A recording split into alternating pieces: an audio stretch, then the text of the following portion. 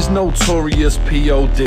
The name's John Bass on this MIC. I brought a couple man alongside of me. I got Gary Roy Smith in the place to be. We got murder stats and guests galore. You know we're talking real hip-hop folklore. And we're gonna cover all the goddamn classics. Notorious P.O.D. We're gonna smash it. Peace!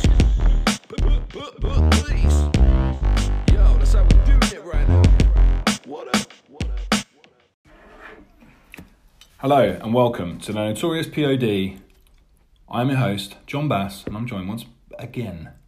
Fucking hell, I can't get my words out. Once again, by my best friend, Gary Royston, Rolls Royce Smith. Prefer that. It's alright actually, isn't it? I might start calling you that from now on. Might buy a Rolls Royce. Yeah, just for that. It has to be an old shit one.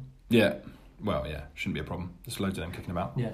Did you know 75% of all Rolls Royces that have ever been made are still in working use? That's a good stat. Good stat, isn't it? And they're probably in China. I don't know, they're just probably all around the world, aren't they? That is good news. Yeah. You're listening to one of our first in a new kind of list of bonus episodes for Notorious P.O.D. Normally, if you're a listener to the pod, you'll know that we cover the very best classic golden era hip-hop albums.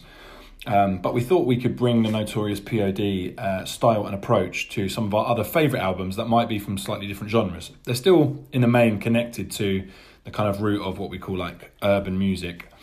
So, you know, genres like grime, R&B, soul, neo-soul, UK hip-hop, etc., etc. So... Jungle, drum and bass. Drum and bass. Yeah, Ronnie Size album maybe. Exactly. So yeah, we want to cover some of those other albums because we love them and we got a lot of friends and guests who love those albums, and we want to talk about it in the same way as we pick those hip-hop albums apart. We want to do justice to some of these other albums that we like. So we're going to get into one of our personal favourites for both of us. It's Kano's debut album, Home Sweet Home, mate. Yeah. Why did we decide to start with this? I don't know, because you could feasibly say, why didn't we start with Boy in the Corner? Yeah, exactly. Because, yeah, that's my favourite grime album of all time. But I think it's a bit obvious, really. Yeah. Home Sweet Home's perhaps a little bit more, let's say, under the radar. Didn't necessarily have the critical acclaim. Yeah. But, yeah, grime, I suppose...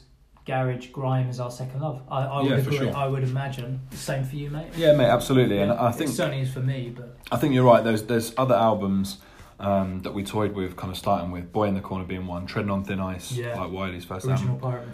Original Pirate Material, Born to Do It, Voodoo by D'Angelo. Yeah. So there's a lot of albums that we want to cover, and we will cover. Yeah. But we thought we'd start with this just to give you an insight as to kind of what it's going to be like. If you listen to our normal hip hop episodes, it's going to be much the same. So we're going to give you the murder stats. We're going to give you like as much kind of our view on favourite lyrics, favourite tracks, and all that jazz.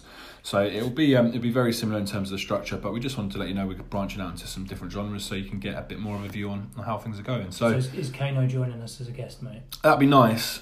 He's not available, unfortunately, right now. Yeah, maybe we'll get him back to do London Town or like some other album. But right now, let's get into your murder stats. If you've never listened to the Notorious P.O.D. before, murder stats is where we give you all the important stats and facts for the album, so you can get to know it a little bit more in the numbers, and then we talk to all of the stats and facts in a bit more detail for you. So we're going to get into those straight away for you now. These are your murder stats for Kano's Home Sweet Home. Home Sweet Home is the debut album by British rapper Kano. It was released on 27th of June 2005 by 679 Recordings. Kano was just 20 years old when the album was released. The album received highly positive reviews from music critics and peaked at number 36 on the UK Albums Chart.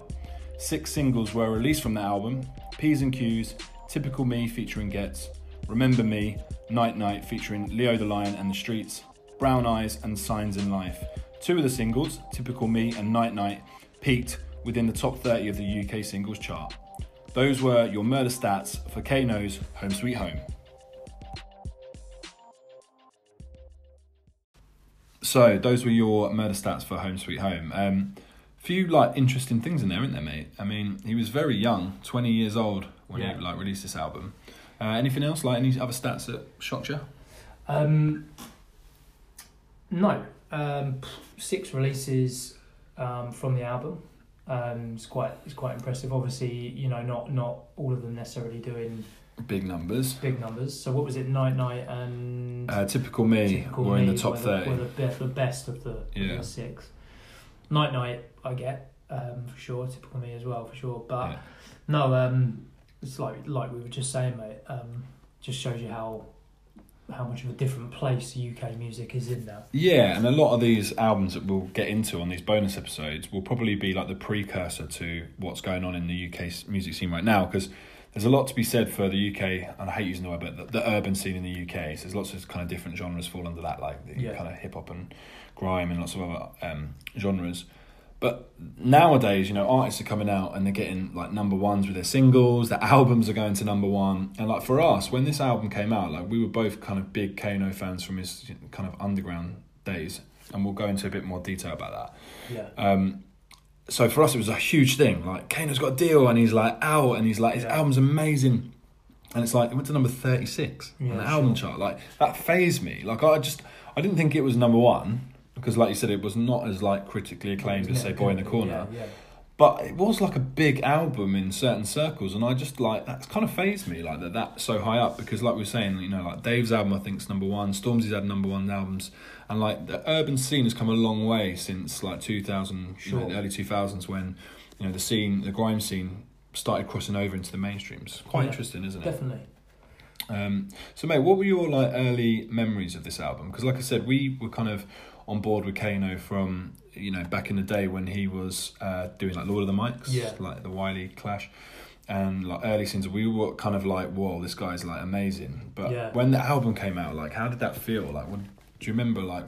So interestingly, mate.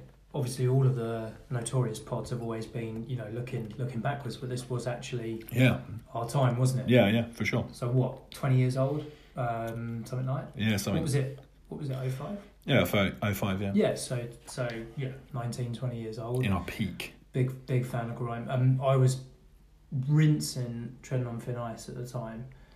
I can't quite around that time. I mean, in terms of grime, garage, sort of crossover albums, Treading on Thin Ice was always the one for me. But you know, all of those albums were getting rinsed, and I just like.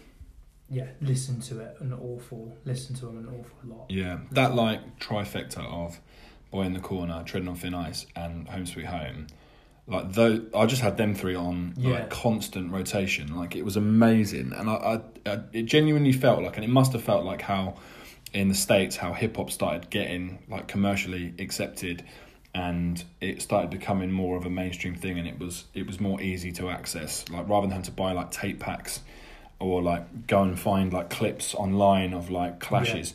They were releasing albums worth of material that you could listen to, and like it was amazing. And 679 are quite an established record label, so that was kind of quite impressive at the time. Like fuck, like, and there's a Bashy lyric with from the track Black Boys when he's like, when I found out 679 signed Kano, I was like, wow, okay though. Yeah, and it's like. It was a big thing in the streets to get like a major deal like that. So it was amazing. I remember just rinsing it so hard. Yeah, sure. Yeah, I mean the only other album that's worth mentioning from the same, well, perhaps a little bit earlier, was Streets, Original Pirate Material. Yeah, mate, absolutely. Which I think I put as my Desert Island disc. Original Pirate Material. Yeah, which will definitely be a bonus episode, by the way. We should do it. There'll be a few people that I think would want to jump on that. Mike Skinner played a big part in this album as well. Yeah, absolutely. And we'll get into a bit about the production, because actually the production on this album, some of the producers, what they've gone on to do after is quite impressive actually. So we'll get into that in a little bit. But one of the things I was going to ask you is like what your favourite tracks are from this album. Yeah. I mean, I remember that the biggest thing that kind of cut through for me was P's and Q's. Right. Because I don't know why, but I felt like that was getting a lot of either love by DJs or don't know, but I just remember it. And also there's a lyric in there which is like, from London to Luton, I'm moving. Yeah. And like, because that's kind of near to where we grew up. That's it was always like stayed in my mind as like that track. I love it. And I just think it's a banger as well. It is. And is it because of the instrument? I was just thinking. Yeah, the instrumental is hard. Instrumental is just really, really great. And I remember at the time I was actually playing it out, wasn't I? Yeah. Like when I was DJing, I was playing P's and Q's. Yeah, I mean that. And you know, mixing it with garage and stuff. And yeah, I mean I'm just gonna find it because it's just a fucking. Yeah, it's so recognisable. It's just fucking big. It's just when it drops as well, like it just comes like it just goes quiet and then just comes straight in. Da Vinci. Yeah, Da Vinci. Yeah. I mean, it's just hard, like this, and I just always felt like this was such a banger when it came out. Some men go lively.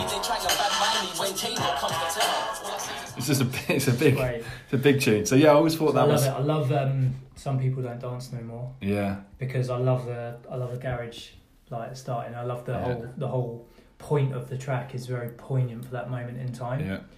So it was when garage and all had been kind of ousted because of the whole issue around, you know, crime and stuff like that associated with the rave scene. Yeah. Like allegedly due to certain acts in that genre. So solid. So it's like, well, not only them. Yeah, but that it was a couple of major shows that they were doing that, like more Fire Crew, for example. But yeah, like that was a kind of track which was about in his day, Kano's day, 20 years old at the time, our age. He was ultimately pointing the finger, saying, you know, what's all this about? Like, people don't dance anymore. Yeah. Like, people just go to raves and they just want to kind of stir up drama and stir them up. And actually, at the time, I remember, because I've always been such a big fan of old school garage. Yeah. At the time, I was just like, yeah, you know what? That is so, it's so right and it's so like poignant. Yeah, mate, totally. But I mean, I'm not taking anything away from the grime scene because that's just the way it was. Yeah, it's a different thing, isn't it? Yeah, it kind of made me go, wow, like what would it have been like to have really been a part of an old school garage rave? Yeah. You know, because it was a very much like the two scenes, although they kind of spawned from each other. Like, you know, grime is kind of born out of garage in the same way as garage kind of born out of like house records. Yeah, sure. They're so different. Like the culture is so different around grime and garage. Like garage was flashy. It was like dancing like guys and girls. Like there was a lot MCs were it was there to move the party. Yeah, like, exactly. Yeah. It was fun. It wasn't about what the MC was saying. It was about how the MC was hosting the night in the exactly. true meaning of the sense. Yeah, they weren't artists trying to create a record. like you said, they were just hosting and like just adding a little like sauce on top of the dish to make it more appealing. It was fun, it was light, and it was like, you know, people wanted to have a good time, and that's why it was like party music. Yeah. Whereas grime's taken it into a more of an artistic side, and it's made it more about songs and people's stories, which is also amazing. So yeah, that track's really good, like in terms of like bridging the gap, I think, between the two, which is really interesting. Yeah. Other shouts, Signs in Life, is amazing, and for me it's like poignant, actually. Really poignant, and talking about people obviously that he knows that they could have gone the same way as me, but instead you I think it's like you touched drugs and might you should have picked up. Yeah, exactly. Yeah. And stuff like that. I just think like great lyrics. And I just love that the chorus. There are lots of signs in life, some that you may not like. Could be living this minute, the next minute you're gone. Like I just think it's amazing. It's really great. Like, it is really the great. repetitiveness of it, and it's quite a sort of haunting sound. Yeah, it's that instrumental. Where is it? I'll get the instrumental because it's just that da da ba, ba. It's really quite powerful. I think it's very right of its time, isn't it, mate? I think it worked for that moment in time. Yeah, mate, absolutely. Where is it? Here we go.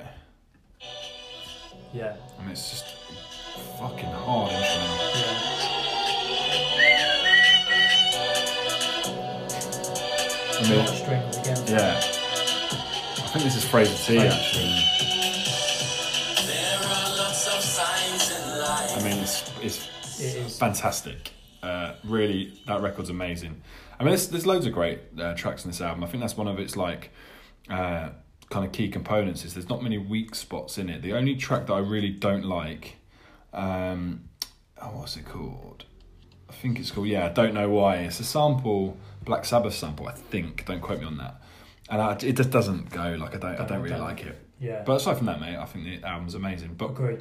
We're talking about producers.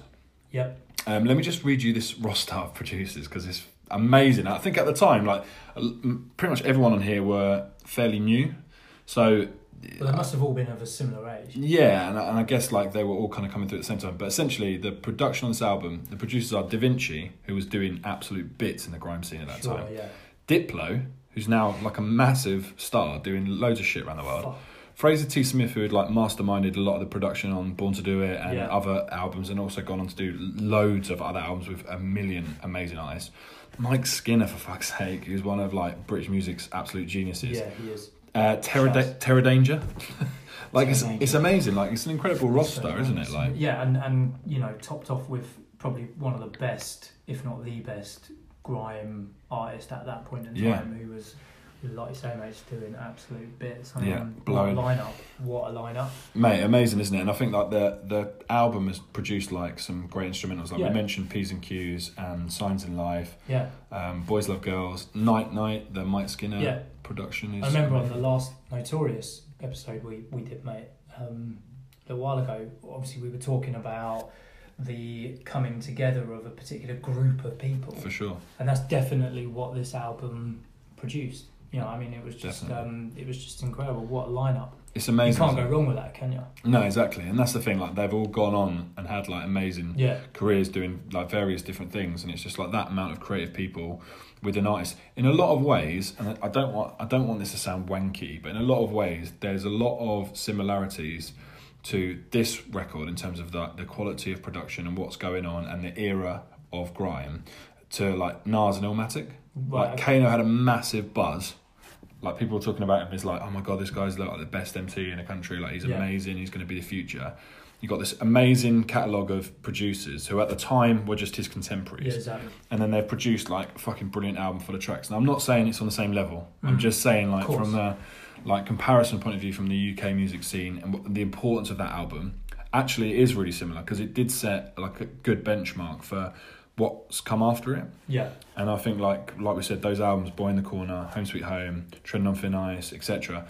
They did set the tone, and they are the kind of early albums. They are the Ready to Dies, they are the Illmatics, they are those 36 Chambers. They're the albums that really pushed the envelope for UK urban scene, I think. So really interesting. But where does Kano sit for you, like in the...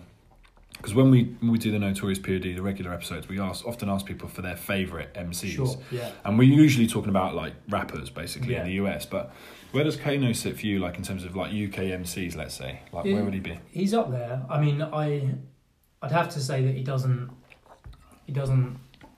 He's definitely in the top.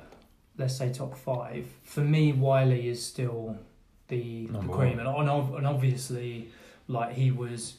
Let's say, in terms of a battle sense, he was often like beefing with Wiley. Yeah. And Wiley obviously picked him deliberately. Yeah. Because he was really one of the only rappers that could really go toe to toe with Wiley. Yeah. I think there's a massive like mutual respect, like for those two grime artists, because the Lord of the Mics DVD, legendary that battle stands out above anything else that's on the DVD. I mean, they're just like, who the fuck are these two? Like, this is like it's head legendary. and shoulders above anything else. It's just unreal. It's just like, it's so good. If you haven't seen it, check it out. It's on YouTube, I think. Well, interestingly enough, Jammer, who obviously masterminded Lord of the Mics, he's from Leytonstone, which is where I live. Yeah. And so that they actually recorded it not far from where we are now, in their basement at their like mum's house. Yeah. And the reason I know a lot of that is because in my local pub in Leytonstone, I once bumped into Jammer's sister. Right.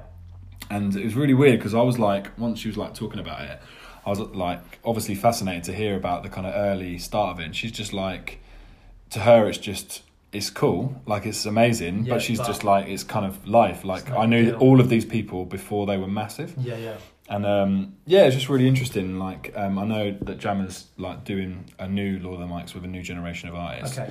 But that, you're right, mate. There was something it felt so special. Like that Kano Wiley battle was huge, and like I guess it would have been like, you know, we're talking about like the Illmatic era. It would have been like Biggie and Nas just going back to back, or something like that. It's like it would have been amazing. It's the same thing at the time. Back then, it was that kind of buzz. It was two of the best artists. That's what we were feeling in the UK. Yeah, which was pretty amazing. Yeah, because we have like quite a few American listeners, so hopefully if you're listening to this, like we're giving you a bit of an insight as to kind of how our scene was in a similar way to what you would have probably experienced in the early start of the kind of hip hop culture in the States. So hopefully it gives you a bit of an insight.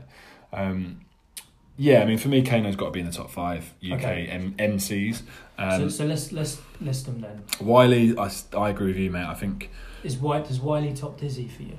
Yeah, because I think, and we sort of mentioned it before on some other pods, like about people like Q-Tip or Wycliffe, where they're just more than just an MC. Like they've got the total thing, and I think Wiley's like legendary status is not just for his power as an MC, but for everything that he's. I mean, he invented the genre. Let's be honest. Yeah. He did create grime. He did. So that's got to put him at the top, and he's still fucking shelling people now. Like he's a G. So MBE. Yeah, he's an MBE. Exactly. So what else you? What have you done? Yeah, meet the Queen if you want. Yeah, fine. Don't worry about it. So I think Wiley's got to be considered the greatest. He has to. I mean, I can't get around anyone that claims otherwise. Yeah. Surely. Are we talking about the best or our personal favourites? I think let's just say our personal favourites for now. Well, then, like for me, like in no order necessarily, like Dizzy, Kano, D-Double. Yeah, D-Double. I love D-Double. Yeah, what a guy. What a great guy. Do you know what? He's from here, isn't he? No. You knew him. Yes, not far. It's next borough. Yeah, that's right. But I tell you what, and we both like him. You introduced him to me, and actually, I fucking love him. Crazy Titch. Yeah, mate. Crazy Titch was serious until serious energy, like amazing in his voice, and like he was just amazing. Like he really captured something, and like he was nuts, and he's probably in the right place for him, like behind bars. But he was great. So I'd love to meet him. He's one of those people I'd really like. I'd really have an interest in talking to him about his views and stuff. I'd just really like to. Yeah, for sure. And then I don't know. What was that track? The one with strings. Sing along. Yeah, that was great. He was wicked, man. He was great. Yeah, I really liked him. I thought he was. He was he just had something. And JME. Yeah, fucking. Yeah, I mean, I'd put JME above Skepta. Yeah, I always found Skepta was like after. Yeah, it was after that. After I really got into it, he was a sort of because when people talk about Skepta, and he's obviously gone and done amazing things, I'm just like, but JME was just better, So yeah, Jamie, probably that'd be in my list, I think, mate. Yeah, sure. Strong. Hell of a list. It's a good list, yeah, strong list. Let us know if we've missed anyone obvious there, because we probably have. Got a favourite lyric or verse, or where do you think Kano's at his best on this album? On this particular album, I would say, personally, Signs in Life. Yeah. Because if you listen to his delivery on this track, you can, I mean, to my ears anyway, you can really feel the pain, the energy from what he's saying, and whether or not he was doing it deliberately. I'd like to think it wasn't. I'd like to think it was true. Truly spoken from the heart. But at some points, he's just leaving nothing behind. Do you know what I mean? He's just absolute getting it, completely. It does feel personal, doesn't it? It feels real. It does, and I love that. So for me, he is best on Signs in Life. Yeah, I couldn't agree more. I think his delivery on there is amazing, and I do think that's genuine. If it's not, again, that's just another skill set, to be able to channel that. But there's one line that I always really liked, and I always think about it every time I listen to the album.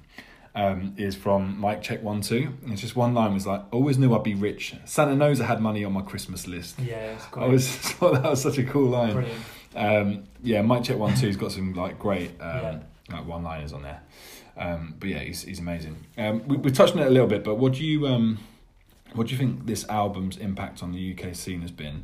I mean, it was kind of a bit of a crossover hit to a certain extent, because it did kind of bring grime artists in a bit more focus in terms of the mainstream music scene. I mean, for example, Night Night, which is the Mike Skinner produced, featuring Leo the Lion.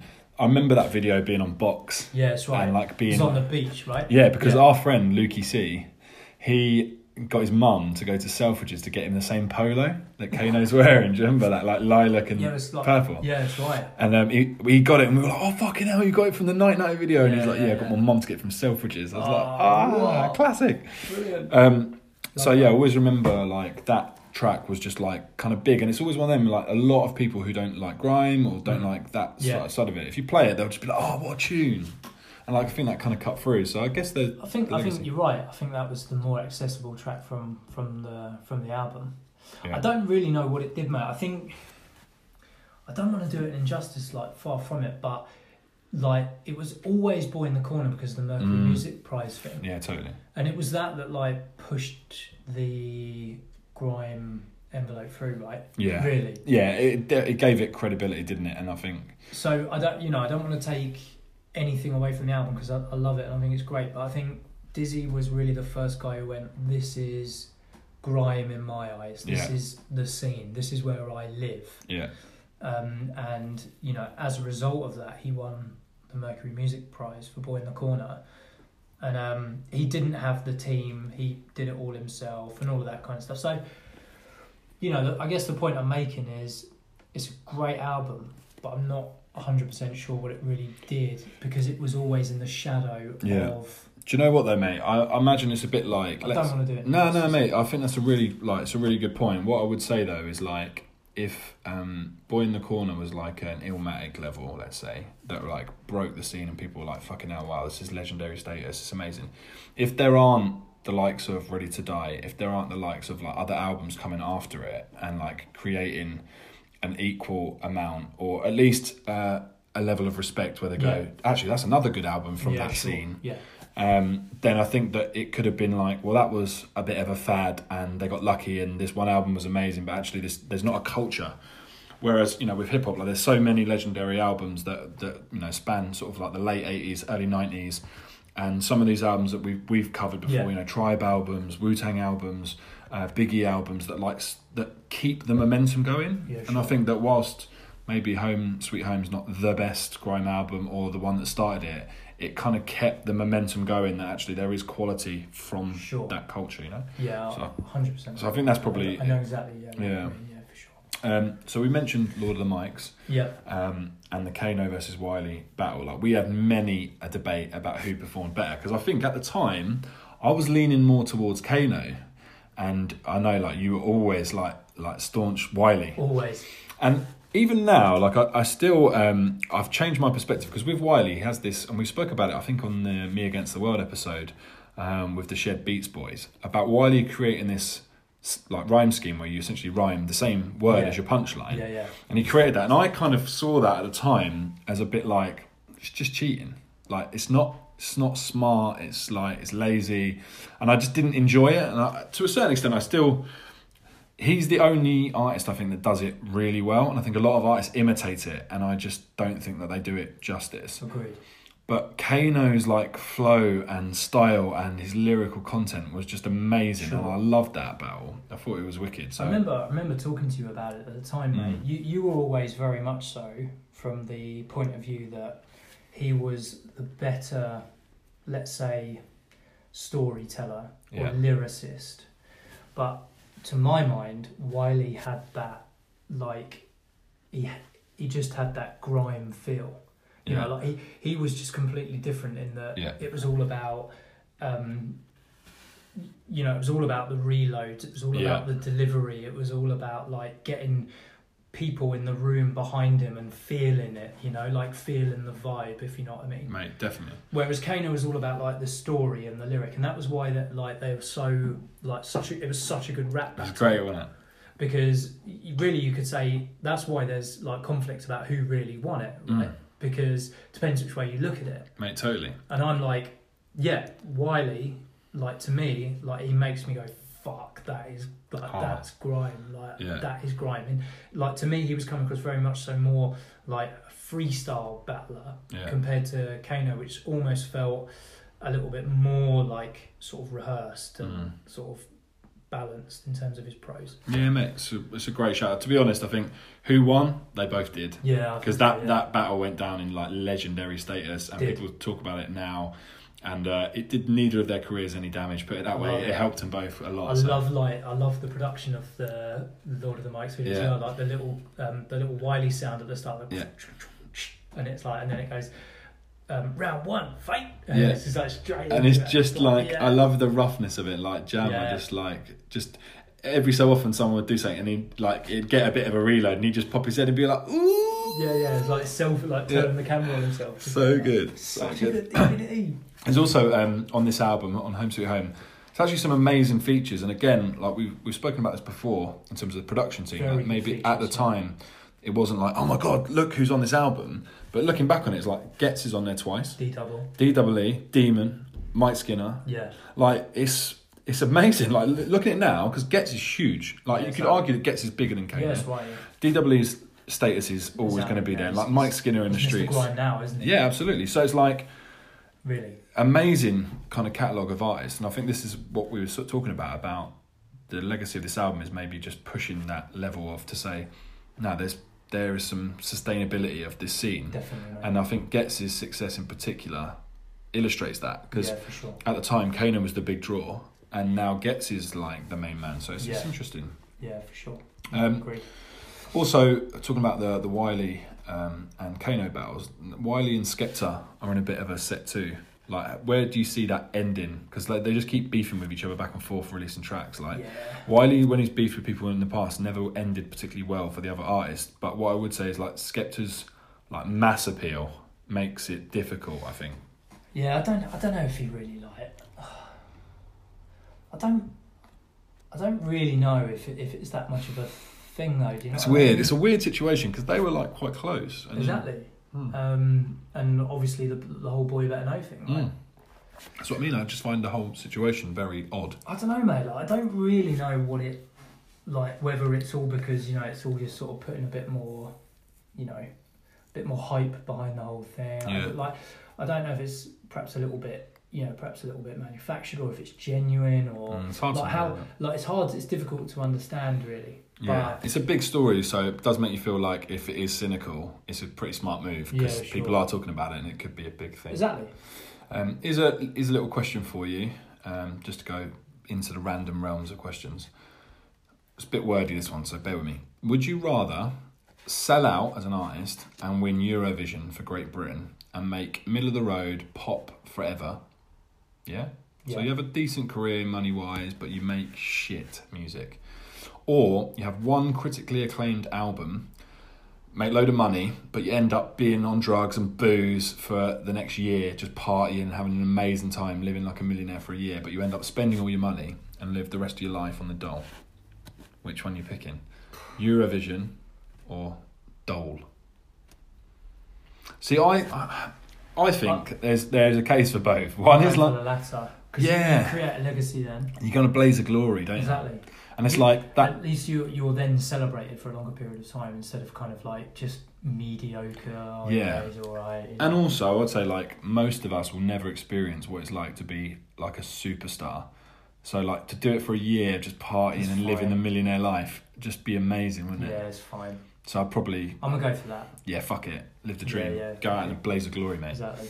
Okay, well we're at the end, mate. Brilliant, mate. I really enjoyed the bonus episode. Mate, that's good. And like I said, we're going to be doing more.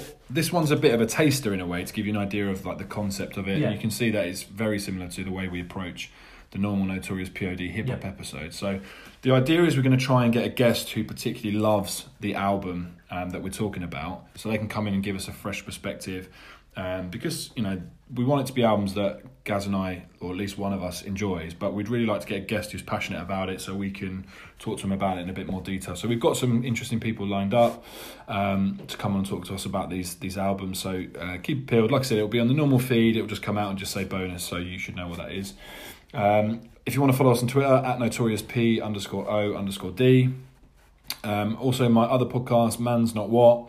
It's basically one of my friends, Holly. She doesn't understand anything that's going on in the world, doesn't understand anything online, doesn't understand anything that's on Twitter or Facebook or wherever. So I bring up 3 stories every week and I try and educate her on what's going on. We have a lot of fun and laughs in the process because she just doesn't know anything. It's mental. So we go through all of that, and then it comes out every Monday morning for you, just in time for your Monday morning commute. So if you're interested in that, it's at Man's Not What on Insta and Twitter. You can follow me on Insta and Twitter at The Real John Bass. If you like this podcast, please leave us a nice review and rate us. I know everyone asks for it, it's really annoying, but it will massively help us. The more ratings and reviews we get, and the more people see it and the more people listen, which would be great, and we can bring you much more delicious content. Gaz, mate, thanks very much. No problem, mate. What we're going to do? We're going to get some delicious Turkish food now. We are. I'd love to. Yeah. Well, let's just see where the night takes us, John. Yes. We've got a few crisps and a couple of beer d'ors. Live the dream. Anything to promote, mate? Anything? No. Twitter. Gary Marino 07. Boom. So yeah, just follow me on there. Majority of my content is old school hip hop these days, I think. Yeah, there you go. Perfect. So yeah, if you like hip hop, if you like music, yeah, just follow, and yeah, get at me. Yeah, peace. And if you've got any albums for the bonuses that you think we should be thinking about, then please feel free to get in contact with us on Twitter and Instagram and all that, so that we know what to do. So we look forward to it. All right. Well, thanks very much for joining us, and get ready for the next episode. Peace. This is Notorious P.O.D. The name's John Bass on this MIC. I brought a couple man alongside of me. I got Gary Roy Smith in the place to be. We got murder stats and guests galore. You know we're talking real hip-hop folklore. And we're gonna cover all the goddamn classics. Notorious P.O.D, we're gonna smash it.